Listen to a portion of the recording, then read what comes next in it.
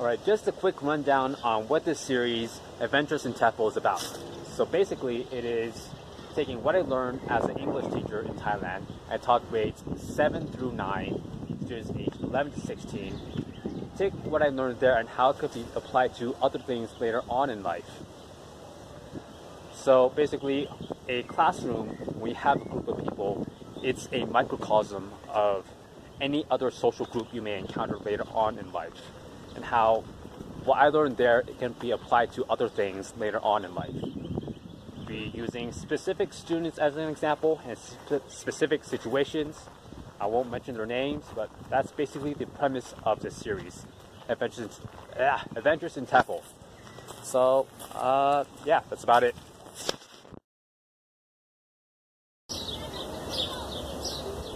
Alright, group dynamics. You work with this when you are a school teacher inside a classroom, which I was when I was in Thailand as an English teacher. And within a group, it's a microcosm of a larger social community of what you may encounter later on in life. Besides the point, one of these personalities that you'll often encounter is someone that has a very strong personality, someone that is not afraid of making their voice heard, very keen on making their opinions known by everyone else within that circle. These people, they can be categorized into 3 separate groups. First would be someone that is seen as a leader. When they make their voice known about what they think, about what they want, or they do something, other people, they tend to follow, which makes them a leader. Another type of person is someone that they like to make their voice known and they tell people what to do. These are the bossy types. And the other people, they tend to listen to what this person has to say. So that's the bossy type. And the third type is someone that when they make their voice known, other people aren't too happy about it. They think that this person that is being very loud about their wants and desires, they are pushing away all the other voices that are within that group as well. This person's voice is taking far too much presence within this group, so that other voices, they are being marginalized. And it is this third archetype, a person that has a very strong personality type and pushes aside the opinions of others, intentionally or not. This is the archetype of person that I'm referring to for this video. And I have 2 specific examples of this type of person. One is a 7th grade girl, one is a 7th grade girl, and one is a 9th grade boy. And starting with the 7th grade girl, she was a very enthusiastic learner in a challenging class. Most of the students within this 7th grade class that I taught, just one of them, they weren't very motivated to learn. And I remember when I was teaching this class, quite often it would be, for most classes, I'll be lecturing and I'll ask all the students a question. And this girl I'm referring to, she'll almost always have her hand up. And not just have her hand up, she would like to shout, "Teacher, me please." She really wanted me to call on her so that she can answer. And I thought this was adorable, and I called on her quite often, more than any other student. And as the semester went along, this was during the first semester, the other students, they started disliking her, they started resenting her, because she was answering the questions so much more often than everyone else. As such, eventually a group of them, they went to their homeroom teacher to complain, saying that me, as a subject teacher, their English teacher, I called on the other students, this one student, far too often, and not the other students enough. I didn't really understand this at the time. I thought it was fair. Of course, these students didn't think so. Of course, with the homeroom teacher saying this, and many of the other students saying this, I obliged. And part of the reason why I called on this girl so often was her enthusiasm. This was a challenging class. It helped when I asked a question, someone really wanted to respond to me, help me move the lesson along quicker so that I can get to all the points I wanted to get to. which was a mistake on my part. I'll get onto later. Anyway, so I spread out the calling of who would answer the question a bit more fairly for the second semester. Well, I thought it was fair. Despite this though, by the end of the school year, a lot of these students, they still didn't like me. Of course, they weren't great students, most of them weren't great students, but that is besides the point. Lesson to be taken away from this is that if you make a poor first impression, it's very difficult to try to recover from that. Using my mistake as an example, I called on one student far too often, which a lot of the other students, they felt they were being ignored, not being paid attention to, which they weren't happy about. And when I made the poor first impression of not concentrating on the group, with all their problems, it's very difficult to make things as good as they could have been if you started off on the right foot. And this goes with any other failures of leadership as well, such as if you're seen as being incompetent, or if you are seen as someone that's not trying hard enough. Especially when you are in the beginning and you are going into a group and you're expected to lead a group when you're new there, it's going to be difficult. There's going to be a lot of difficulties. Outside of that, we're going to make a lot of mistakes as well. You're not going to avoid the mistakes. There are mistakes that are going to happen. And many times people aren't very forgiving in the mistakes that you make. One way you can counter that is you take things in a different perspective. You look at the other person in this group, what do they want, what are their desires, and more importantly beyond that, what is expected of them when they are within this group. In the school setting, as an example, students in that social dynamic, they are expected to do well in class. They're expected to do the coursework so that they can advance in the next grade.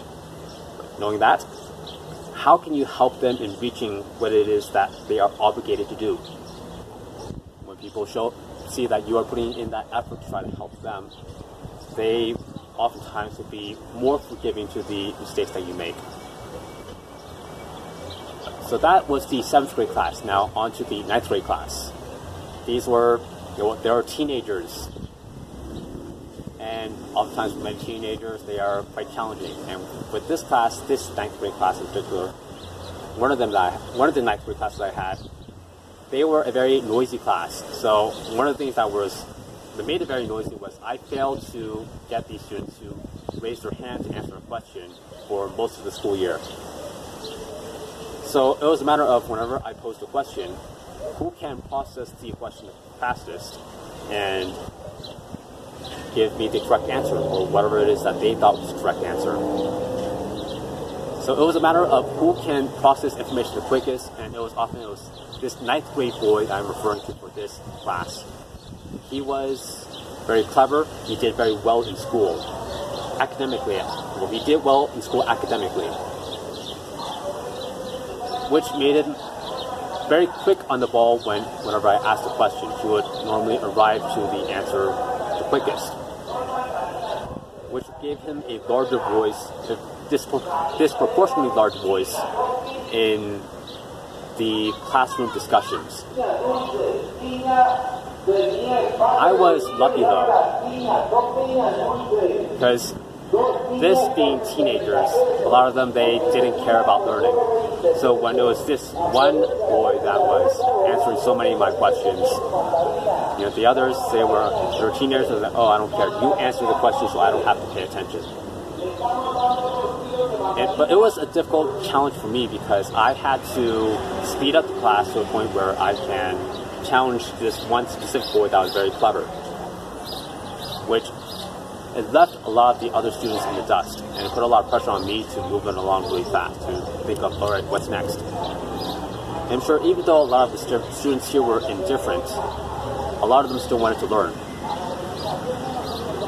With me not setting the pace of the class, to the median, the average student, studying at the far end, the quickest student, it discouraged a lot of the students, those that perhaps they wanted to learn, they just gave up because, you know what, this is too hard. I'm sure a lot of them thought that. And that was the mistake I made. Whenever you set a pace for whatever it is that you're learning or whatever it is you're trying to achieve, moving from one point to another, you don't try and go as hard as you can. You set it in the middle. The person that is slowest, well, they work towards moving a bit quicker. You don't push them too hard, but just enough so that they have to try really hard in order to keep up. While the fastest ones, well, they'll slow down a bit, gain a further understanding of whatever it is that is being taught. And perhaps, especially with a strong personality, they can become one of your lieutenants and help facilitate moving towards that objective.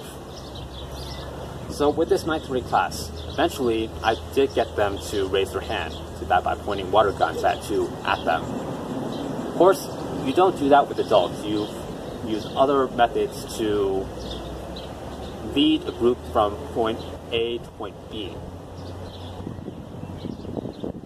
And with this 9th grade class specifically, eventually I did get this one boy that I was referring to respect me more towards the very tail end of the school year.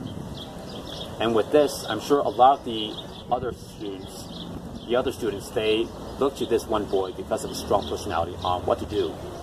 And when they saw that he fell in line, the others followed suit. So essentially, he sort of became a lieutenant, which was what I was referring to previously. And with both these instances, both the 7th grade, very bubbly and very enthusiastic 7th grade girl, and the 9th grade boy that was very arrogant and very clever, you have to focus on the entire class, well, the entire group, entire social circle, not just on the people that are the quickest.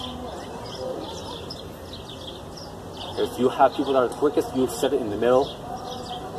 You let other people that are not as quick, let them follow suit and push their boundaries so that they can keep up.